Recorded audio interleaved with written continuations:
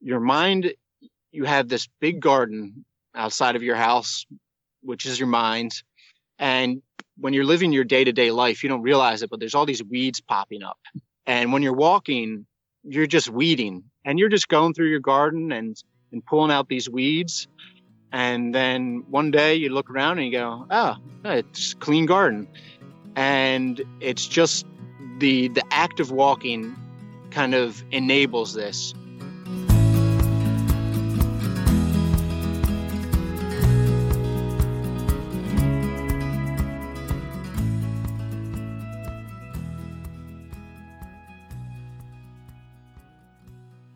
Hey folks, welcome to the Adventure Sports Podcast. I'm your host, Mason Gravely. Today's episode is a throwback to 2 years ago when we talked to Tom Tursich, who's literally walking around the world. And we talked to him after speaking with them 2 years prior on the show back in 2017. So let me back all the way up. He started walking in 2015 from his home up in the northeast of the United States and just started walking literally to South America. We talked to him 2 years into the experience when he was still in South America. He's planning to walk across every continent except for Antarctica. And so that was back in 2017 when we first talked to him. Then we did an update that was 2019, and that's where this interview is coming from, the 2019 interview. So, it's 2 years later. It's about time we do another interview. So I actually just reached out to Tom, said, hey, man, I've just been thinking about you. How's your trip going? And he said he'd like to do another interview. So he's in the States now. He's on the very last leg of his journey, heading back across the United States. We're going to do an interview with him again very soon, have him back on the show and hear what literally the last 2 years have been like across Europe and Asia. And what's so beautiful about this, even if you're not ever going to aspire to walk around the world, walking is absolutely an adventure sport. Anyone will tell you, you can drive the same commute, the same way to somewhere every single day. But if you got on your feet and walked to that same place, I promise you, there will be so many things you would never notice. It would feel like a place you've never been. I do it all the time on the bike. I'll drive somewhere and then I'll bike somewhere or vice versa. And it feels like two different planets. And the disparity between driving and walking is even greater. So I challenge you, if you are not a hardcore adventure athlete, you're not climbing mountains or scaling up walls or something extreme or jumping off cliffs with a wingsuit on, I would encourage you to just try walking. Walk somewhere you're familiar with and see what you learn, see what you see differently. It's a beautiful and simple means of adventure. And not to mention pretty easy on the wallet too. All you need is a good pair of shoes and some water, and you can go for a walking adventure anywhere, anytime, pretty much. But all right, that's enough of my advice. Y'all didn't come for that. Let's go ahead and get into Tom's story. And also on another note, I feel like my editing and recording skills have gotten a little better over time. Probably no better at talking, but at least it sounds better, the actual quality of the audio. So keep that in mind when you listen. Here's the interview.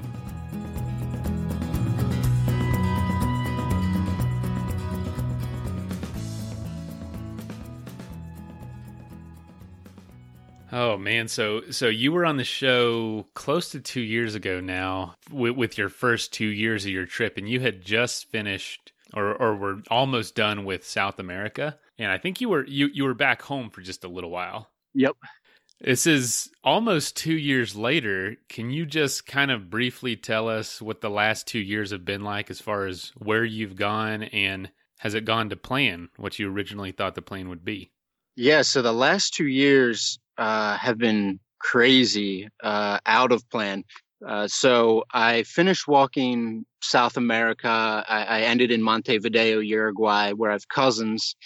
And I left Savannah there with my cousins. And then I took a flight down to Tierra del Fuego and took a boat to Antarctica for like 12 days, just set my feet on it. And then came back, got Savannah. And then we flew back to New Jersey to get her paperwork to get into Europe. It'll take about a month to do Savannah's paperwork to get into Europe. And so we had that planned all along. We'd go back. And when I got back to New Jersey, I started having like these little stomach aches. And I didn't think anything of it at the time because it was so minor.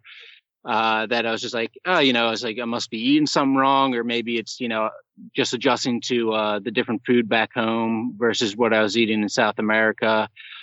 And so while I was waiting for Savannah's paperwork, flew to Iceland to walk across Iceland, and my stomach was getting worse, and I was starting to have these cramps that would kind of like shut me down for a couple minutes, where I'd just be my stomach would be so tight that I couldn't really do anything. And I ended up not being able to finish Iceland because it was unexpectedly warm, and there's some glacier runoff. So there's these rivers that weren't supposed to be there yet, and it all fell apart. Ended up just touring around Iceland.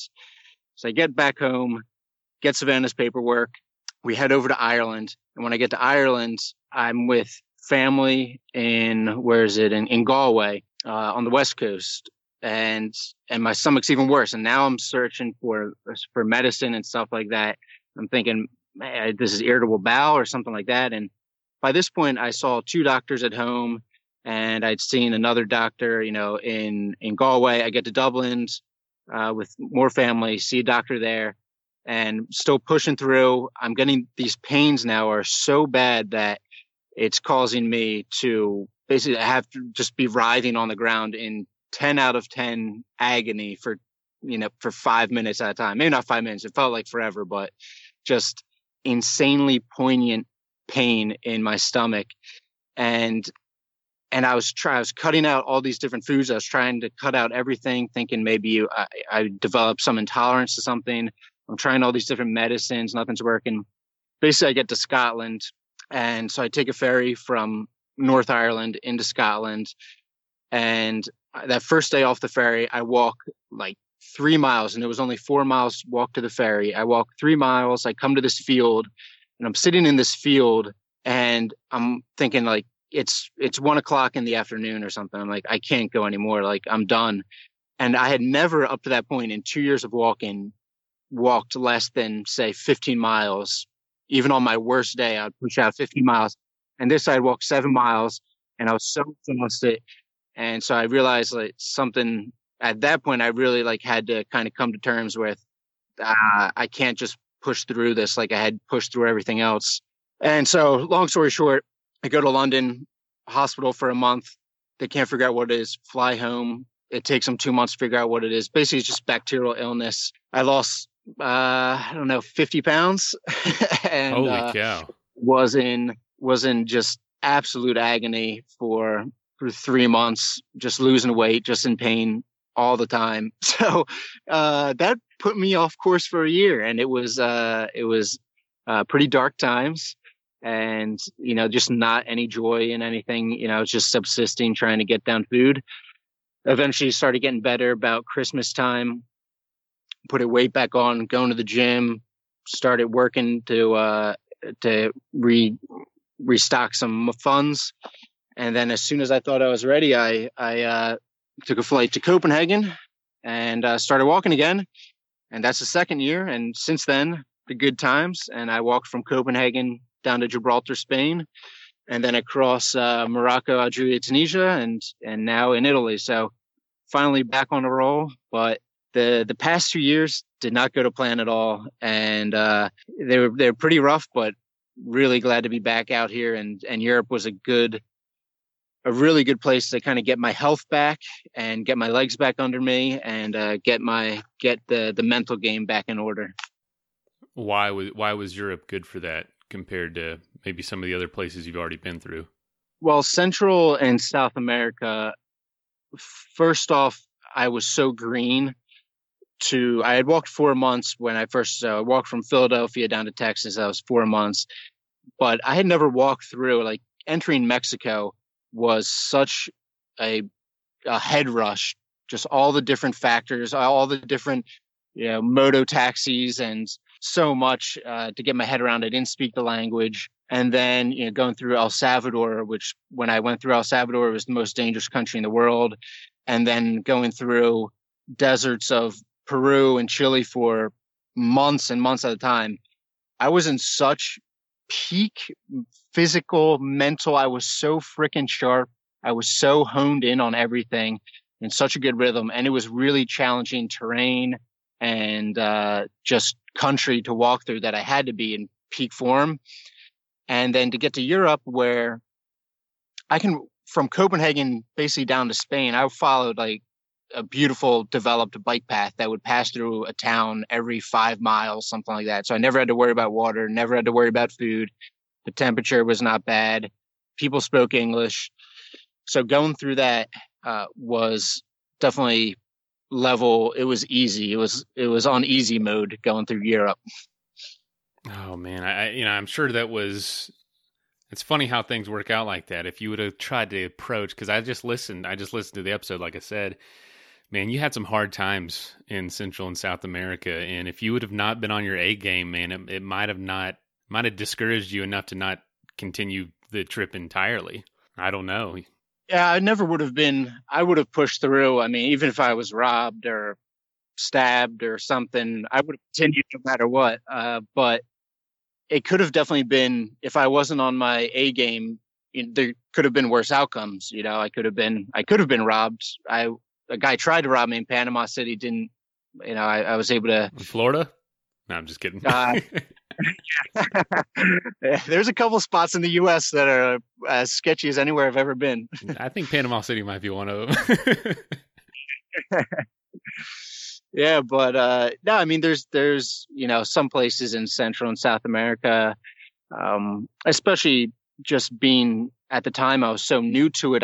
It was such a different culture, and I didn't know quite how to handle myself in these new places that it was a lot to take in. And now going through Morocco and Algeria and Tunisia, I had kind of have all that stuff embedded in me. I when I see there's a certain, when you first start traveling to second world and third world countries, and especially when you get off of the tourist paths and you're in places, you're on streets that are maybe dusty with concrete that aren't paved, and you see the houses that people build one story at a time just because there aren't loans or they're not making enough to get loans. So, they build a story, and then they leave rebar on the second floor to, when they get money, build a second story. And when you're first starting off, you don't know these things. You haven't talked to people. You're just not as worldly. And coming from, New Jersey, which is a very affluent state, and there's schools, it's very densely populated. There's schools in every township, and it's just it's like a utopia essentially. And then going down to these second and third world countries, at first, it's very overwhelming, and you think, oh my God, like this is the worst neighborhood I've ever been in. It's terrible. But after a while, you learn to change your gauge, and at least I know, that people are good, and society wouldn't work if the majority of people weren't good. And so even going through these towns and trusting people, it's still jarring, just the different level of wealth. And once you get that adjustment, and then I have a better sense of, is this really a bad area, or is it just slightly poorer or slightly less developed than I'm used to? And to have that honed in helps a lot. And so going through like Morocco, Algeria, and Tunisia, which were rougher, obviously, than say Denmark or France or Germany, and I'm walking through these neighborhoods that would be very rough, you would imagine, in Germany, let's say, or France. But for, Algeria or Morocco, wherever, or for Panama, El Salvador, Peru, you go, oh, okay, this is just a fine, normal town. This is how life is here, kind of thing. And so to get that gauge, that helps a lot. And I forget what the question is. I went on a tangent, but yeah. I don't remember either. I'm just listening, man. This is awesome. Yeah, but it's I mean, back in Italy right now, it's it's even like Algeria is a very, very safe country, and Morocco, very, very safe country. So I went through the worst of it. As you're saying, like the first 2 years, something could have discouraged me. Central America, Mexico, El Salvador, and Honduras, and then Colombia. I think all those are in the top 15 yeah, El Salvador and Honduras are one, two of the most dangerous countries in the world. And then Colombia and Mexico are up there as well. And so I went through the worst of it for sure. And I got through fine. And now, Algeria is statistically is safer than the USA. It's just more of a culture shock. So yeah, to get through that, to get through the Americas and come out and then have this kind of health scare and be fortunate to be continuing in Europe where I know the culture better. It's safe. It's developed. There's supermarkets and bike paths. The timing worked out really well for me to have that setback and then to be able to get my feet back under me and have the experience of the Americas. So when I wasn't in the best health, I still have, all that experience to judge places accurately. So do you know what was going on with your stomach now? Do you have a clearer picture? No, they're not. The doctors never really figured out. They're just throwing antibiotics at it until something hit. And Real? That is so crazy. Yeah, I spent a month back and forth at the Royal London Hospital, no, the Royal Hospital of London in infectious disease, and they tested everything, couldn't figure out what it was. And so they don't know. I mean, something that finally an antibiotic started working, but it could have been from the water, it could have been from a handshake, it could have been from the food. It was just one virulent bug just got me and just slowly grew. And, it could have been from anything. They don't know. Yeah, just kind of a freak thing. How much time did that put you behind your schedule? Yeah, that was about 7 months, really, right? Yeah, like 8 months about. Yeah. You mentioned a little bit about it, but what was your mindset with that? Because I don't know, I just feel like this is common for people on adventures. We talk to them, things don't go to plan all the time, and if someone told you before you started the trip, hey, you're going to be sick for 7 months, you don't know that yet, but it's going to suck. I don't know. I feel like it caused a lot of people hesitation if they knew just how hard something would be. What was your mindset with all that? Did you feel like you were getting behind, or you just like, we're going to get through this and continue? Yeah, I think my primary feeling was just frustration. I mean, it was really so agonizing. I mean, I was sleeping like 2 hours a night just because I was up all the time because of the pain. And it was just, everything was sort of gray, and I wasn't depressed or anything. And I wasn't discouraged. I was going to get back to walking when I got healthy. And it was more just, yeah, frustration. I was like, I want to get back to it. I want to get going. I want to get my health under me, but I was biding my time. And, if honestly, there was parts of me where it's like, I was pretty close. I was down to 130 pounds, I think. And I'm normally like 175. And I started looking at myself and I was like, probably another month of this. I don't know, maybe another 2 months if they don't figure it out. Who knows? It probably, because I'm not holding down any food. My weight's just dripping. I was probably gone in a couple months, I would imagine. But, I would have been like one of those guys that you read about, I don't know, the early explorers looking for a path through the Panama Canal, and 200 people go in looking for a path and like 12 come back. Like I was for sure one of the 188 that was dead if it wasn't for modern medicine. But it was, if I died, whatever, it's part of life, and I'm glad to be. What helped was, hey, I had done what I wanted to do. This is something, walking around the world is something I wanted to do since I was 17, and I had walked the Americas, and I was the 8th person to ever walk the Americas, and it's epic, and I had lived it. And if I had gone, hey, I did what I wanted to do. That's all I could ask for. So I'm glad to be on the other side. And it was an experience, and it is what it is, man. It's part of life. You get sick sometimes. It's not what you planned for, but it is your lot. It is what life kind of consists of, is totally unexpected things like that. Did you have family or friends pressuring you to do one thing over another? Because that's pretty serious, if you didn't think you were going to make it at times. Yeah, no, I mean, I was stayed at my parents, and I wouldn't have been able to get better without my parents or my cousin in London who put me up and was there, just taking care of me essentially. But they never discouraged me. And it's kind of funny. I never even thought about that because they never even said anything about, oh, you're going to get back to it. It was always just assumed that, yeah, I was going to. Yeah, very, very, very supportive family. And Wow. They knew, the walk is just part of who I am. And it is who I am. Was there any unexpected benefit from being sick that long? Did it make anything at all easier for you? Oddly, I don't think so. So it was just hell on earth then. Yeah, honestly, like I look back and like I'm very good at either just like erasing memories, I'm pretty forgetful in general where it's, oh, that happened. I don't even remember that happening, whatever. Or pulling the positive out of things. But I don't know, man, because even when I got better, it was months of walking before I physically felt better. And I already had such a positive feel for life. And I don't know, just, I don't, it was just very dark times, man. It was dark times. I'm glad to be out of it. Man, that is just so crazy. So you're back home. Oh, you know what? Actually, oh, go ahead. Sorry. So there was one thing. Actually, there was one good thing that got out of it. I was able to watch the entire Eagles Super Bowl run, and I was home for the Super Bowl run, which was amazing. So there was one good thing.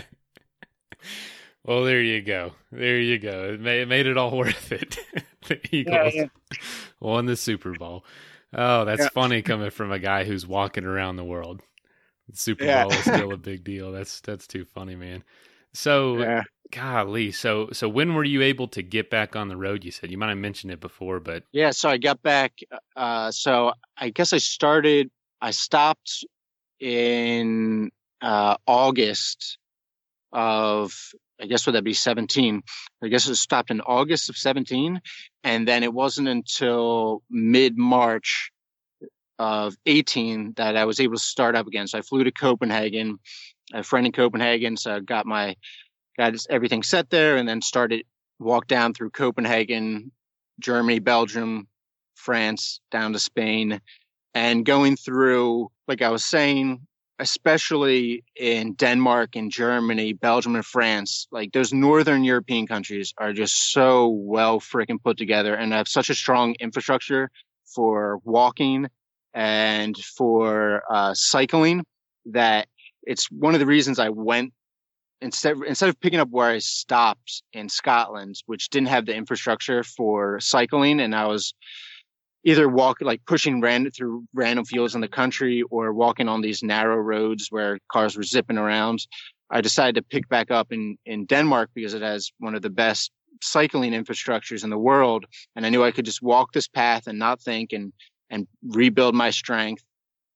And so walking through Denmark and Germany, Belgium, and France was a phenomenal way to get my feet back under me. And just such beautiful countries. I was there right at the end of winter. So I had a little bit of snow in Denmark and Germany, and then it started getting warmer. And I walked through in spring, and then down in Spain, walked some of the French way, the Camino, and then walked some of the Via de la Plata down the center of Spain, down to Gibraltar, and just really, really, really pleasant walking all the way. Didn't have to worry about much. It was nothing like walking through the deserts of Peru and Chile. And one of the things I realized as well is beyond the physical aspect, it took me a couple months just physically to be able to walk, say, 24 miles a day. But I didn't realize until probably midway through Spain that just mentally, I had this sort of fog, this black cloud that was hanging over me from the illness. I'd become pessimistic. I didn't realize it, but I'd become pretty sour and pessimistic. And my thoughts normally they just twist a little bit towards the positive side of everything. And they were twisting towards the negative on everything. Just my comments were a little more biting and I wasn't as pleasant. And it wasn't until for about 4 months of walking that I sort of realized that and was able to resolve that. And so it wasn't until mid Spain, I would say, that I was had completely pushed the illness behind me physically and mentally. And it was just in time to walk through Morocco and then Algeria and Tunisia, which were tougher countries, more mountainous, less developed, and just culturally just totally freaking mind blowing culturally. So different than the Northeast of the US that just, it was like going back into Mexico for the first time. So what did you do specifically to turn your attitude towards the positive? Because that's an interesting observation. Yeah, I think a lot of it is just the act of walking. I think time in general would have resolved it. Maybe if I had been in Philadelphia and working a normal job, I think time would have resolved it, but it would have taken a longer period. But walking, when you're walking, the best analogy I have for walking is sort of your mind. You have this big garden outside of your house, which is your mind. And when you're living your day-to-day life, you don't realize it, but there's all these weeds popping up. And when you're walking, you're just weeding. And it's something that is happening slowly, and it's not consciously happening, but you're looking at a memory and you look at this memory, and then 3 days later, you look at it again and you pick it up and you turn it over and you look at it and then you put it down, and then another memory and an idea comes up, and you're just going through your garden and pulling out these weeds. And then one day you look around and you go, oh, it's a clean garden. And it's just the act of walking kind of enables this self-reflection and looking back on your memories and turning over your thoughts and reassessing yourself and how you view the world. And so it was just the walking. It was the walking that enabled it, or at least it helped it. It moved it along a little quicker. And walking is a very self-reflective act, and I'm fortunate enough to basically do it professionally, and so I'm afforded a lot of time to look inward and kind of resolve any darkness that I have and turn it to something good. It's a beautiful thing. I love the simplicity of what you're doing. There is seemingly nothing complex about it. It's a cart, like a baby cart almost. Yeah, no, it is a baby carriage. Yeah. Oh, do people ever think there's a baby in there? Yeah, in Europe, yeah, for sure.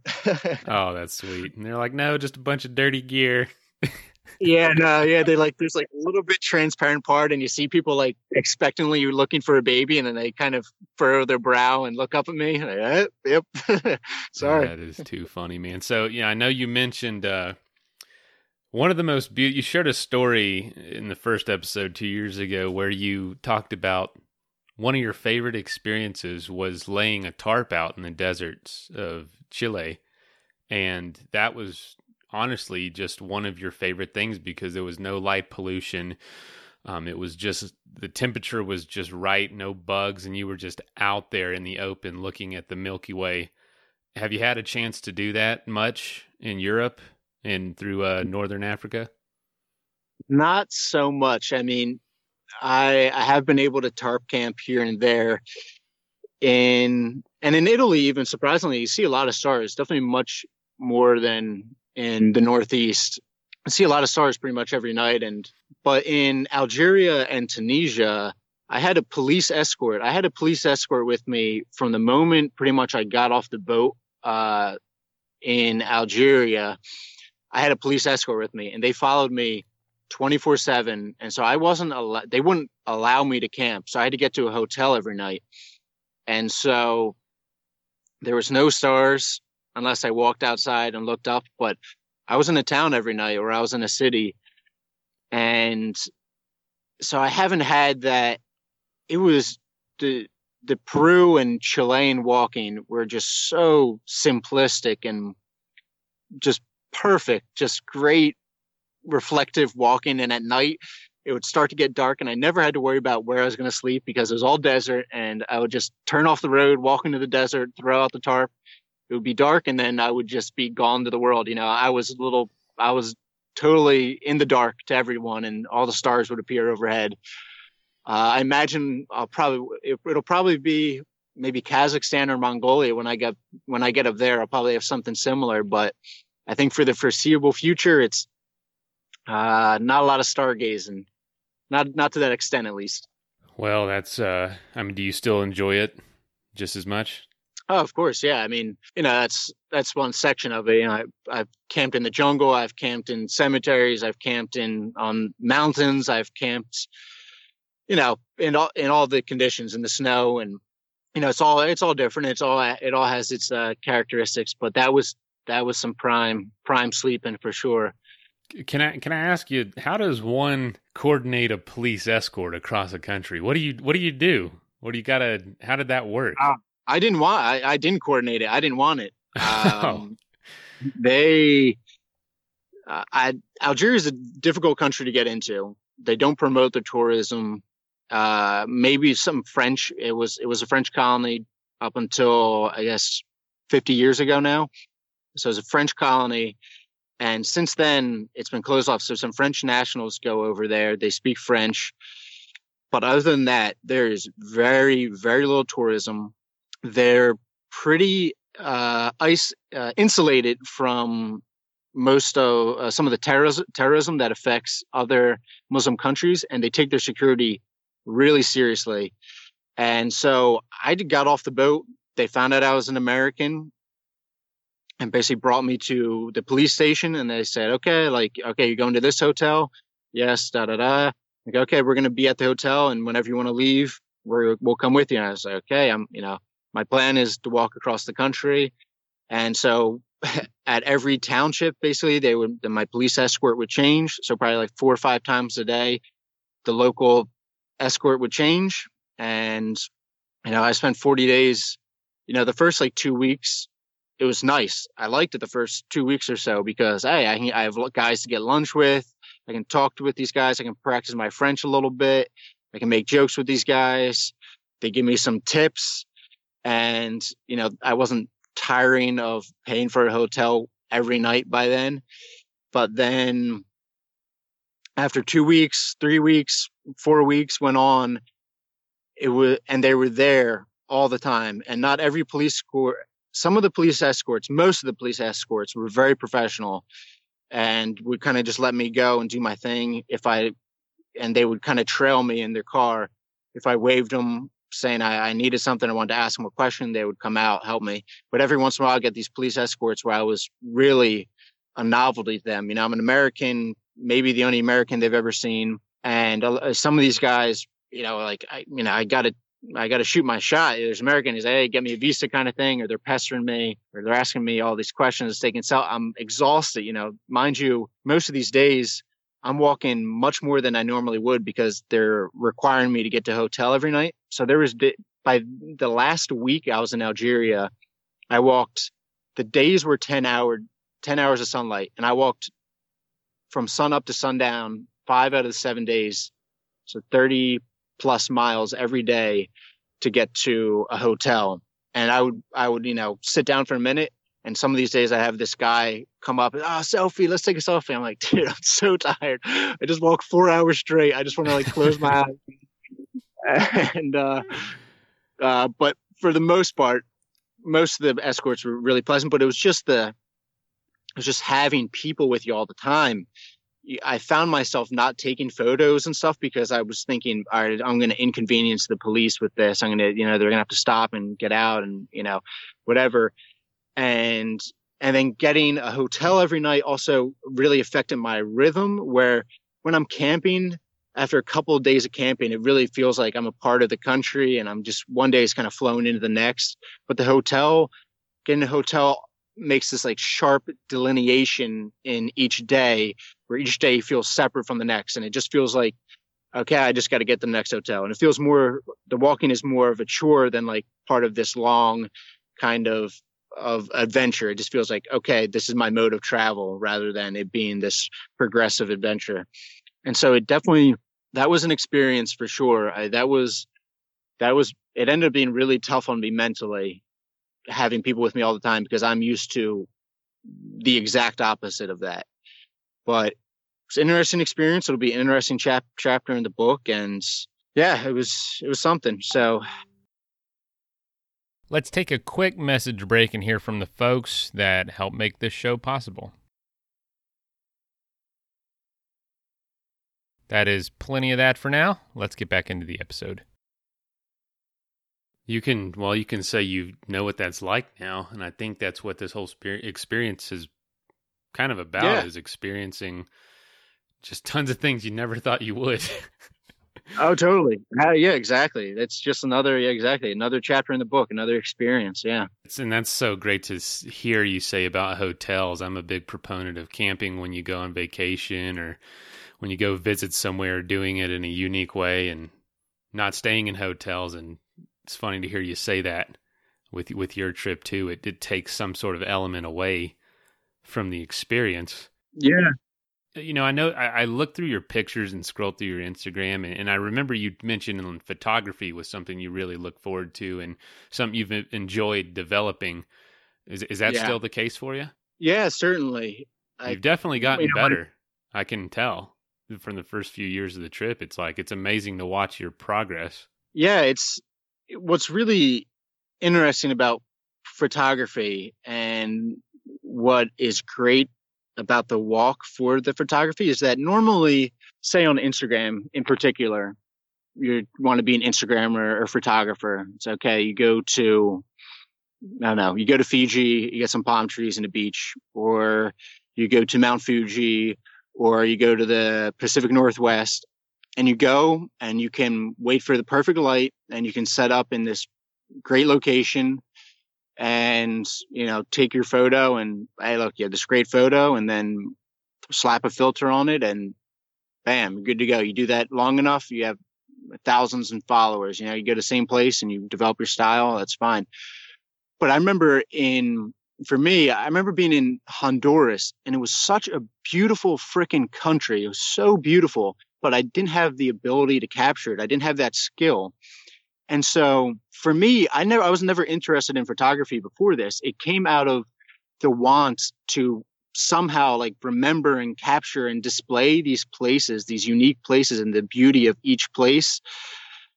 And so photography was the best means to do that. But what's challenging is that I'm passing through different places and I'm not in perfect conditions. And that's what's fun about it for me, is that, okay, in this place, there's olive groves, or in this place there's desert, or in this place I'm in the mountains. And I like the challenge of, okay, how is the best way to convey this place in a photo? And so for Italy, for example, I was just in a town, Paola, and I had this Airbnb above the square, above the piazza, and I took this photo, put it in black and white, and it's that is something I just wouldn't. 2 years ago, I just would not have been able to how do I capture this place? It's not on Instagram. It's black and white. It's not going to get a lot of likes, but it's just perfect. That is what this place looks like, and that's what I'm always striving for, is just the ability to distill a place into a photograph. And it's really fun because it's immediate.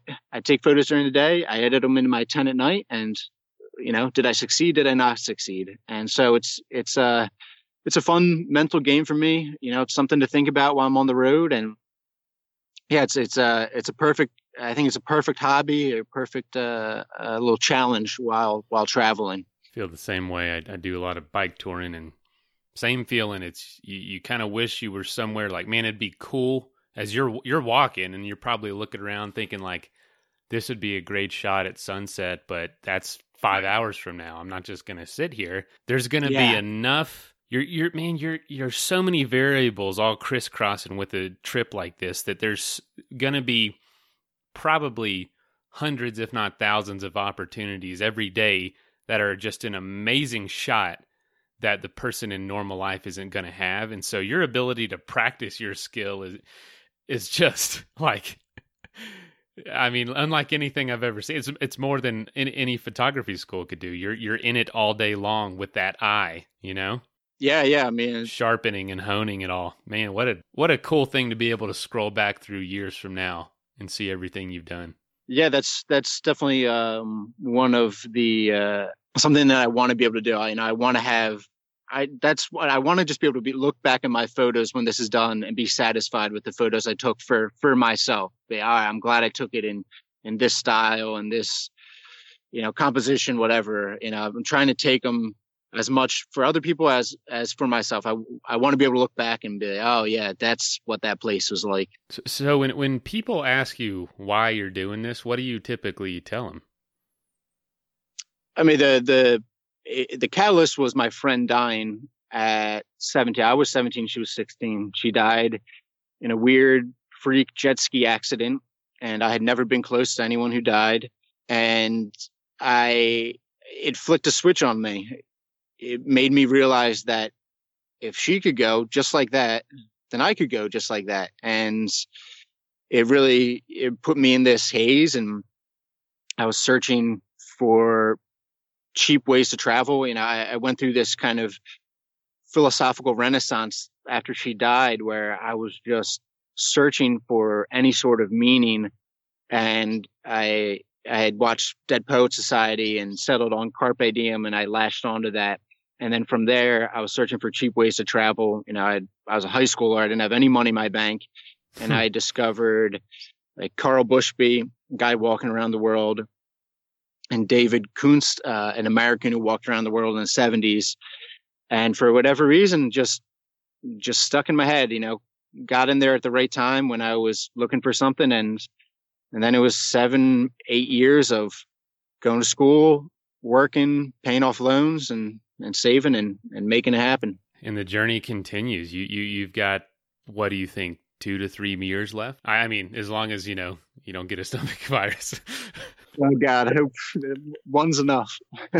Yeah, but probably 2, 3 years. Yeah, something around there for sure. I don't know if you can hear it, but I've had a smile on my face this whole time. I mean, this is just, I'm sure you get tired of hearing it, but this is just like adventure boiled down to its truest form. You have such little material. Like, I mean, you have more than like a thru hiker, but you're also out there for years at a time rather than, 6 months. So and the way you're doing it, man, it's just something extremely appealing about this. That's, I don't know. I don't know what it looks like. I hope this is in my future somewhere, because what an adventure. For sure. Walk across America. You could do that for sure. Yeah. I could do that. Yeah, man. I'm on the bike right now. I have to get off the bike. I enjoy that. I enjoy that pace, but I think there's a lot of the similar elements to it. I do get to enjoy downhills probably a little more than you do.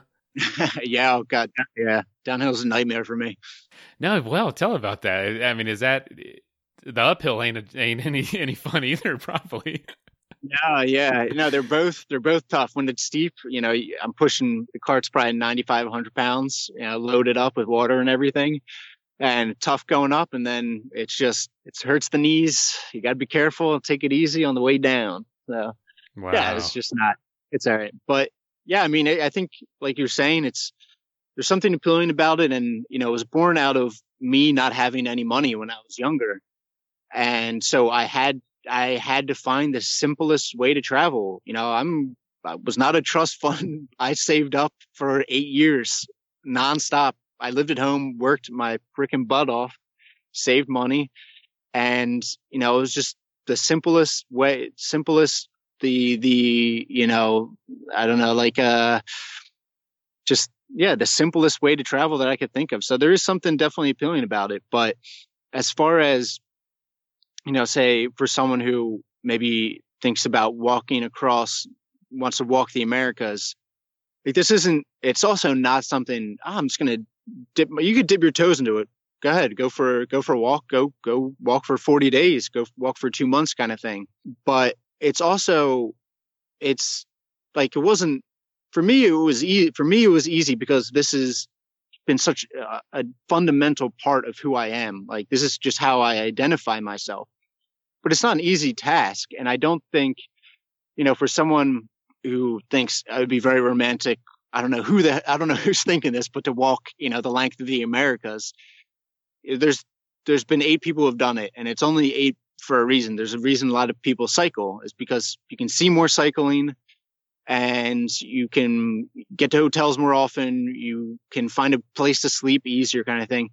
And walking it's easy, but it's freaking difficult too. You're exposed a lot. So I think if for someone out there, if they're thinking about this, practical advice, if you're interested in something like this, like walk across your country first, walk across America for 6 months. That'll be crazy. Walking across America for 6 months, that would be nuts. So I would do that. I would recommend that for someone. I don't know why I'm recommending things to people, but I'm just saying it's, it's a big task for sure. Yeah. And I hope I didn't say it was easy. It is. No. Okay. No. Yeah, no, I was just going off on another tangent. Oh man, I know it's simple. It's beautifully simple, but incredibly difficult. That's what it was. Yeah, my dad told me one time I was digging a hole. He said, "I need you to dig a hole this big." He goes, "It's simple as hell, but backbreaking." And I was like, "Yeah, it's a simple idea. Dig a hole with this shovel, but you are dead at the end of the day." Yeah. That's what this reminds me of, and that's why I love this show, man. You're talking to the listeners. If you want to try this out, walk across America. Like, who says that? Oh man! So speaking of which, we shared a meme on the podcast page the other day that said how I travel the world with just a backpack and a massive trust fund. Oh yeah, dude, I saw that on Instagram. That was funny. Yeah. Well, it's like obviously none of us, I mean, there might be one listener out there, but none of us are in that boat. How do you do it? What do you do? How do you pay for this? I think people are really curious about that side, and it doesn't always get talked about. Yeah, sure. Well, for me, I tried to get sponsors throughout college. I worked with this professor, and we sent out, mission statement, all this kind of stuff of my plans. But, I was unproven. I hadn't done anything. I hadn't even walked like more than 10 days on the Appalachian Trail. And so it ended up just being me saving money and living at home for 4 years. So I'd saved up a lot of money, and I thought it would be enough to get me through 2 years of basically paying off loans and walking at the same time. And that would get me down to Argentina. And then I hoped by then to have a sponsor. And so I'd saved enough. And then once I had saved and was ready to go, I started kind of putting things together, getting the cart ready, getting my gear ready, getting the route ready, really getting into the details of things. And as I was doing this, I had reached out to this, there's a makerspace in the town over from me. And I went over there looking for a guy I had at the time, I actually had like this bike trailer that I was planning on hitching basically to my belt and walking with that. Just pulling that. Holy cow. So I went over to see if like this guy could modify the aluminum arm. And he's like, "Oh, dude, this is amazing.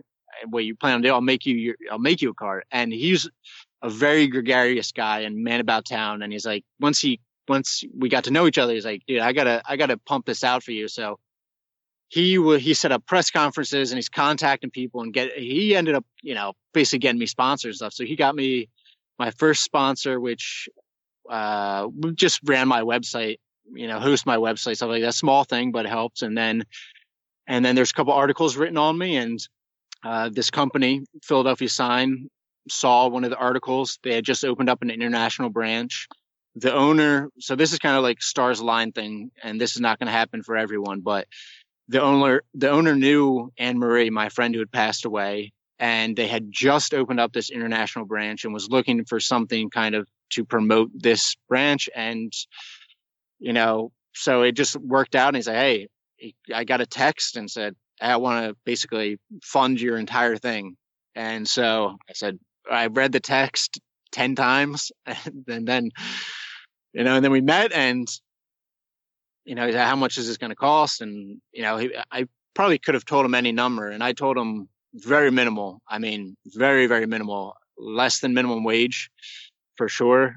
I'm just walking. I'm not spending a lot. And I figured if this guy's willing to pay for my dream, I'm not going to take advantage of that. I'm just going to be grateful. And so he's paying for it. And now I have a Patreon as well, which, when he was paying for, when Philadelphia Sign was sponsoring this, and they still are, and they're sponsoring it, it was enough to get me through South America. And like, I'm living, paycheck to paycheck in South America, very cheaply.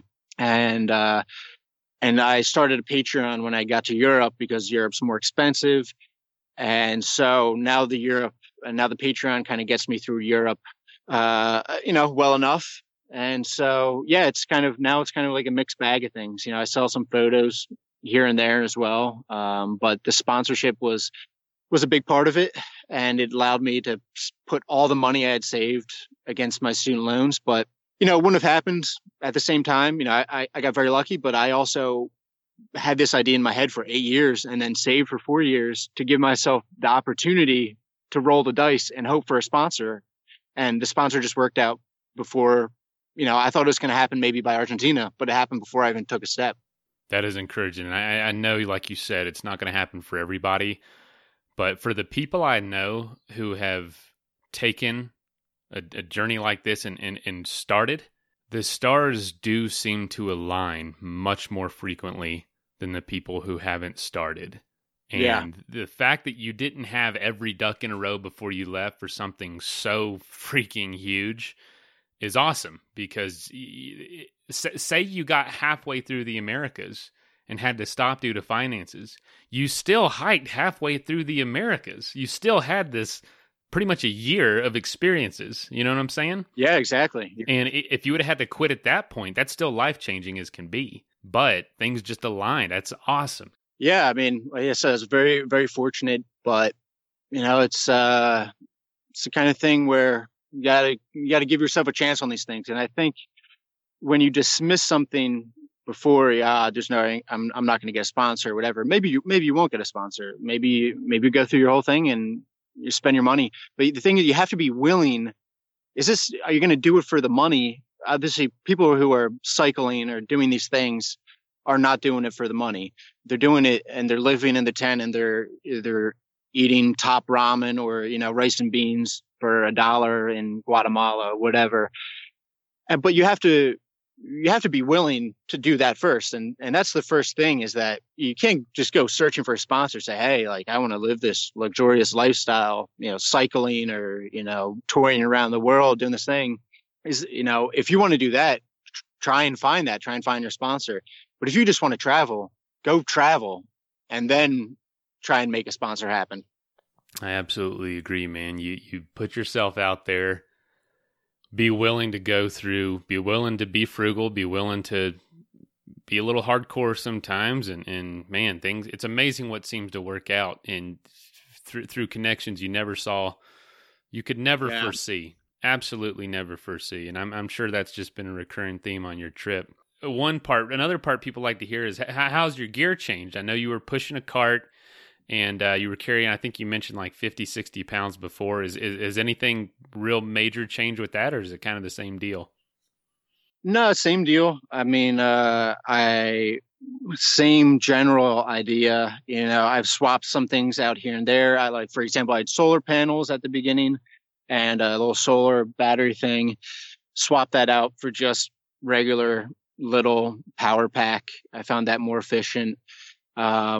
I would say the biggest swap for me has been just refining my tent and figuring out exactly what I need in a tent. That's the biggest thing. I'm using this tarp tent right now. And when I was at home sick, I was searching. I'd been through, I guess, only 3 tents at that point, but they're all very different. And I was trying out different things. And I was searching the internet, deep in the internet, just trying to find this perfect tent that fit everything, that is freestanding, but isn't too big, isn't too light. It's tough enough. And, I have Savannah, my dog. I didn't want it to be a one man. I wanted her to be able to come in when it's raining or something like that. And so I didn't want to be a 2-man with a huge footprint. So kind of basically I just refine that. So that's what I'm most satisfied with, is the biggest gear change is just honing the perfect tent for this type of travel. And did you find it? Yeah. It's the tarp tent. The tarp tent is this thing's a dream. Yeah, it fits. It's everything perfectly. Right now, for example, I had a Hyperlite tent. I spent like $900 on this tent. I was like, I'm gonna be sleeping in this thing every night. get this purely waterproof tent. And it was this pyramid or mid, 2-man mid. The footprint was huge though, and it was white and it really stood out, and it was also not freestanding. And then so after that just got destroyed through the Americas, I went to a 1-man, and then I was in Argentina calling this monstrous downpour, and I brought Savannah in, and she was like laying on top of my chest, like, this isn't going to work. I can't bring any of my stuff. I can't write or anything in here. And so I needed, I just hone in. So right now I have this tarp tent. I'm sitting right next to it, and I have it freestanding, and it's a small thing, but when you're on the road, 365 out of 365, you need to have that optionality of it freestanding. Just gives you more options, and it's green, so it's a little bit stealthier. I can hide away a little better. It's very adjustable. It's a good size, not too big. I can sit up in it. It's just, got it down. Got the perfect tent. I can't recommend it enough. Perfect. Yeah. If you're willing to live in it every single day of the year, must be a good one.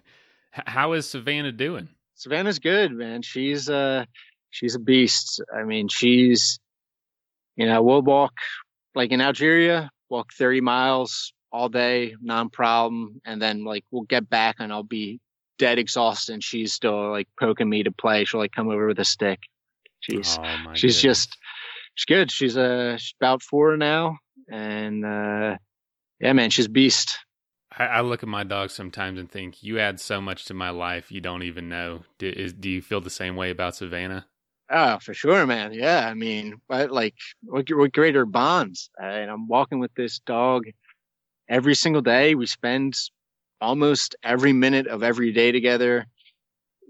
She's going for an 6-hour walk every day. So she's happy. She's fit. So you're walking your dog for a living. Yeah, walking my dog for a living. And, it's just, I mean, I remember when I first got her in Texas, and she was just this little puppy. And I was looking when I went to adopt dogs. I knew I wanted a dog I was camping in the US, and I was just waking up in the middle of the night in the woods and thinking I heard something. I'd be sitting there, pumped with adrenaline for 10 minutes, thinking I heard something. Then I'd fall back asleep, and then I'd wake up again. And I just kept thinking, man, it'd be really nice to have a dog with me. And so when I got to Texas and my cousins in Austin, I went to a shelter, and I was looking at all these adults, and just none of them really fit. But I was looking for an adult because, okay, they're going to be, they'll be ready to walk right away. That'll be good. But they ended up bringing out Savannah and her sister. They're just little puppies. They found them on the street, and I saw her, and I was like, bam, that's my girl. So I got her, and it ended up being a great decision. It was really difficult at first because she was a puppy. She wasn't walking. I would put her in the back basket of my cart. She would just hang out. I get her to walk 10 minutes, put her back in the back basket. And then day by day, okay, she's walking 20 minutes, then an hour. And then by Mexico, she was walking all day and, and already building that muscle.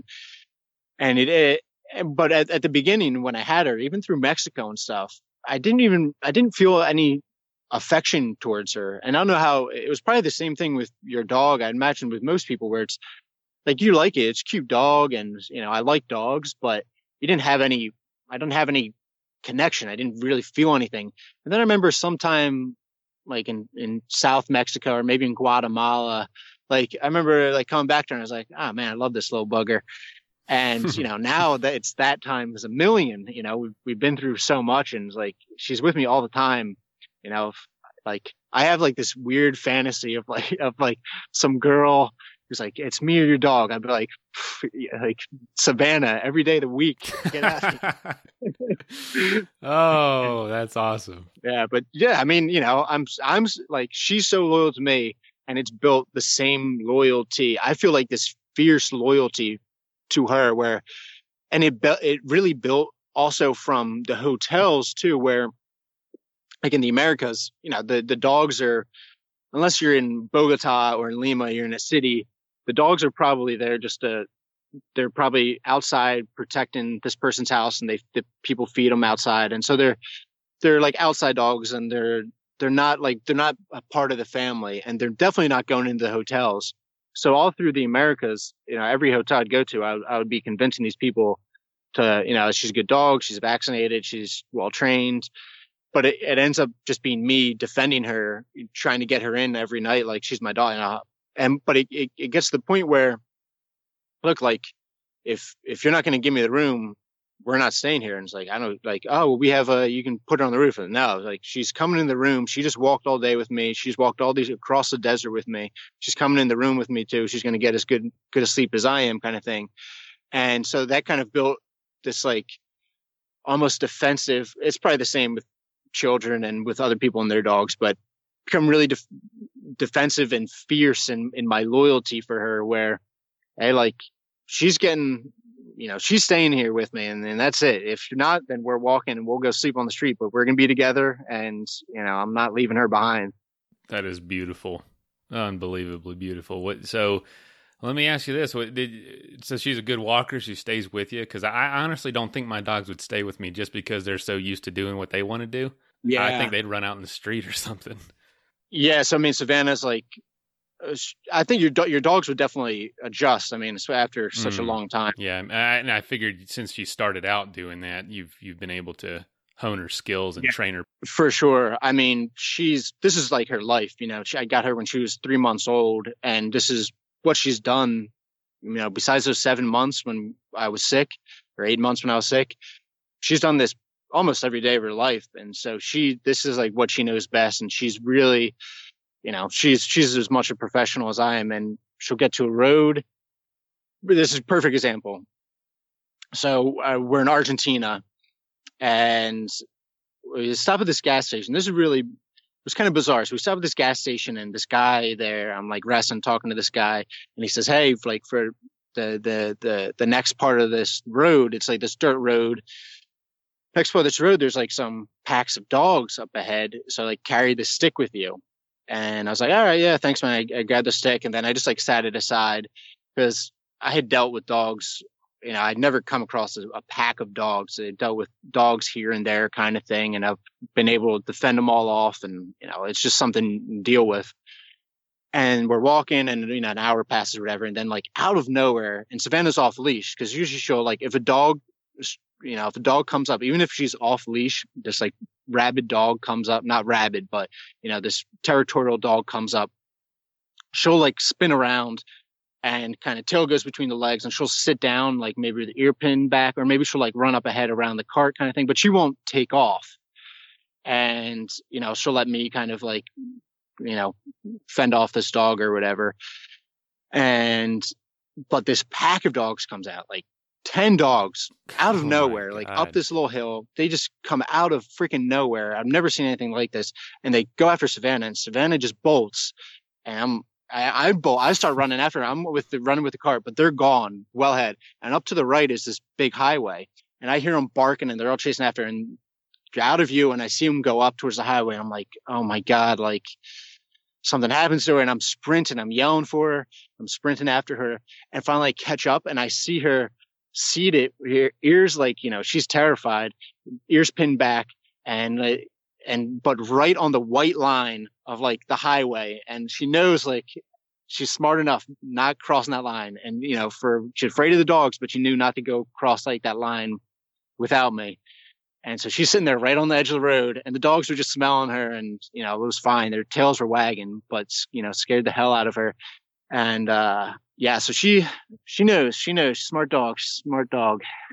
Oh, what a panic. It's, there's a pure love, man, for a dog. If you're not a dog person out there, I feel for you, because it is, man, there is something to it. There's something about it. It is awesome. And the fact that you're having this whole life with your dog is just unbelievable. It's, I don't know. I'm sure you hear it all the time. It's a movie in the making. It's pure, one of the purest adventures I've ever heard of. It's great, man. I mean, she's living a good life. I'm living a good life, and, very grateful. Do you have any story that sticks out to you in the last leg of the trip? That you'd like to share? I mean, I know we've kind of gone over the time we usually do, but man, you don't have interviews like this every day, Yeah, it's fine. Yeah, fine with me, man. I mean, I'll just keep talking. It's, just hanging out by the tent. Yeah, let me think. Let's see. Trying to think in Algeria or, I mean, Algeria had the police escort with me, which really sterilized things. It really took, just because they're like, if I had someone come up to me, there would be three policemen like up there interrogating this guy who wanted to talk to me. So it took a lot of, it took a lot of the adventure out of it in a certain way. Man, I'm trying to think. I don't know what kind of stuff do you want? I I don't don't know. know. I mean, you've honestly told so many stories. I just remember Kurt asking right at the end, and I was like, "Oh, I got to do that too." That was a really good move, Kurt. Yeah, But yeah. if nothing sticks out, don't worry, man. You've told like dozens already, and It's all bleeding together right now. Sorry. well, no. So what are you looking forward to the most up ahead? Yeah. I mean, I'm really looking. It's a long way away, but I'm really looking forward to Mongolia. That's what I thought you were gonna say. That that's funny. Yeah, I mean, like I was looking forward to Italy, and Italy's great, and I'm just soaking it up right now. And Italy's, I'm in something right now that I was looking forward to, so I'm appreciating that. And Croatia's the same way, where I have a lot of family there, and but Europe is a totally different beast. It's so so developed and so familiar culturally that it's very comfortable, and I'm really enjoying that. But I think Mongolia is going to bring me back to that, and Kazakhstan. It'll be Kazakhstan and Mongolia, and I think both of those. I'm looking forward to kind of going back to Peru and Chile and Ecuador and Colombia, going back to that little more wild side of walking. And it's still a long way away, and I'm going to enjoy everything and enjoy walking through Greece and Turkey and Azerbaijan. I'm going to enjoy all that, and it'll be all different things. But right now, what's sticking out in my head is, man, walking those steps in Mongolia seems pretty epic. You got a hell of a long way to go till you get there. So, It's a long way off for sure. wow. So where do you envision the trip being over? Because I tried to click on the map, but you have to be a patron. So I just figured I'd ask. Oh yeah, yeah. The Patreon map is actually, that's not even the full map. That's just live tracking. So I carry a GPS. Oh, interesting. Yeah, but it'll end where I started. So the route from here is basically me going up Italy and then down towards like Croatia, Greece, Istanbul, across Turkey up to Azerbaijan. I'll take a boat across the Caspian towards Kazakhstan, walk across Mongolia, and then I'll fly down to Australia, walk across Australia, and then walk back across the U.S. Back home. So yeah, that's it. So awesome. Do you have any idea what life will be like after this? No, man. I mean, it's what I'm really fortunate in the sense that, and this is one of the reasons also why I wanted to walk, is because when you cycle or when you do a road trip, it ends up being a couple months at a time, or maybe 2 years, even 2 years, a really long cycle trip, which people do. But I Hmm. wanted it to be long. I wanted this to be my life kind of thing. So by doing this, and by it being 5, 6 years with me getting sick, with it being 5 years, it enables me to kind of build some skills. It enables me to become a better writer, better photographer. So I'm just hoping by the time this is done, I have some skills developed, and where I can hopefully work independently. I mean, that's the main goal. I don't know what it's going to be, but I just want to work independently, hopefully grow and become independently wealthy. But I think it would be very difficult to go back to be working underneath someone else after, this lifestyle is just like the ultimate freedom. I can sit with a coffee for as long as I want. I can lay in my tent if I want. I can walk as long as I want. And I think, it's a very nice lifestyle. And for obvious reasons, I would like to continue that. So the goal is just develop some skills, and hopefully be able to turn that into, me working for myself. Well, the good news is the end won't sneak up on you very fast. So you'll have Yeah, plenty that's of right. time to. And honestly, if this trip's taught you anything, probably going to be something you don't even imagine exists right now. But just Yeah. one thing leads to another, and I know one thing: you'll be able to talk about this for the rest of your life, and who knows what it's going to lead to, what other adventures, what other career paths. I mean, I'm excited for you just because your life will never be the same. I don't think you have anything to worry about in the sense of what you're going to do when you get back home. It's going to be epic. I'd say that Marcus, my favorite book, it's sort of my Bible. It's the book I always refer to, is Meditations by Marcus Aurelius.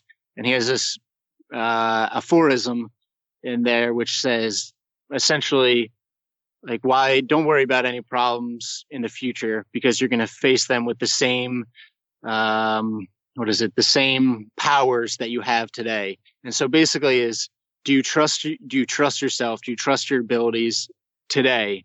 If you do, you'll be fine in the future, kind of thing. And that's for something like this, like walking, where you have to trust yourself. You have to trust your ability to figure out. And the same thing with cycling. You've done this. You have to be able to trust your ability to travel on your own and to get yourself out of situations and to make the right judgment call. And I think this is a great thing about traveling solo, is that you develop that ability to trust yourself and to learn about yourself. And it's something, I have. I'm not worried about the future for sure. I trust myself, and I'm happy now. So I'm sure I'll be happy tomorrow. Words of wisdom right there. How are you doing? How you feel? Oh, I'm good, man. I'm good. Yeah, I'm great. Yeah, life is good. Life is good. Yeah, I'm just looking forward to. I got some nice photos today, so I'm looking forward to editing those. I got some pasta I'm gonna cook up, and yeah. Hey, I'm good, man. Living the dream. I can't wait to follow you now a little more closely, because I was just a fan before. Now, after talking to you, there's obviously a different element to it. So, well, man, I don't want to keep you. I know you're probably starving, so I'm going to let you get to dinner. Enjoy your evening with Savannah, and thanks for doing this. I really appreciate it. No, I appreciate it. Appreciate you letting me ramble on, and shoot me a message when the show comes out. I'm going to see how it turns out. Cool. And could you just share how can people help you and follow you? Yeah, it's the World Walk, basically across everything. Instagram, Facebook.com, Patreon, the World Walk. I send out postcards and I send out touch notes every month. I put up full resolution photos there for people. I do monthly Q&As. You can live track.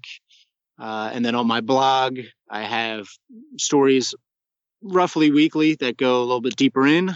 And I have a YouTube now, which I'm working on, which it's starting off with that. But yeah, the World Walk across everything. Perfect. All right. Well, we will link all that and encourage people to support you on Patreon. I know how important that is. That'd be great, man. Appreciate it. Man, Tom, have a good night, man, and enjoy your day, enjoy tomorrow, and have a good walk. Yeah, thanks for calling. I appreciate it. Talk to you later. Good talking to you. All right, see ya. First of all, thank you so much for listening. It means the world to us that you choose to listen to the show. If you'd like to help us further, you can leave a review on iTunes, share us with your friends, your family. It goes a long way to growing the show. You can also support us financially through patreon.com/adventuresportspodcast. Link is in the show notes. And also, if you have an idea of who could be a good guest for the show, we're always looking for people to tell their story about the outdoors or adventure. So if you know someone, please reach out. Email us at info@adventuresportspodcast.com. And until then, get out there and have some fun.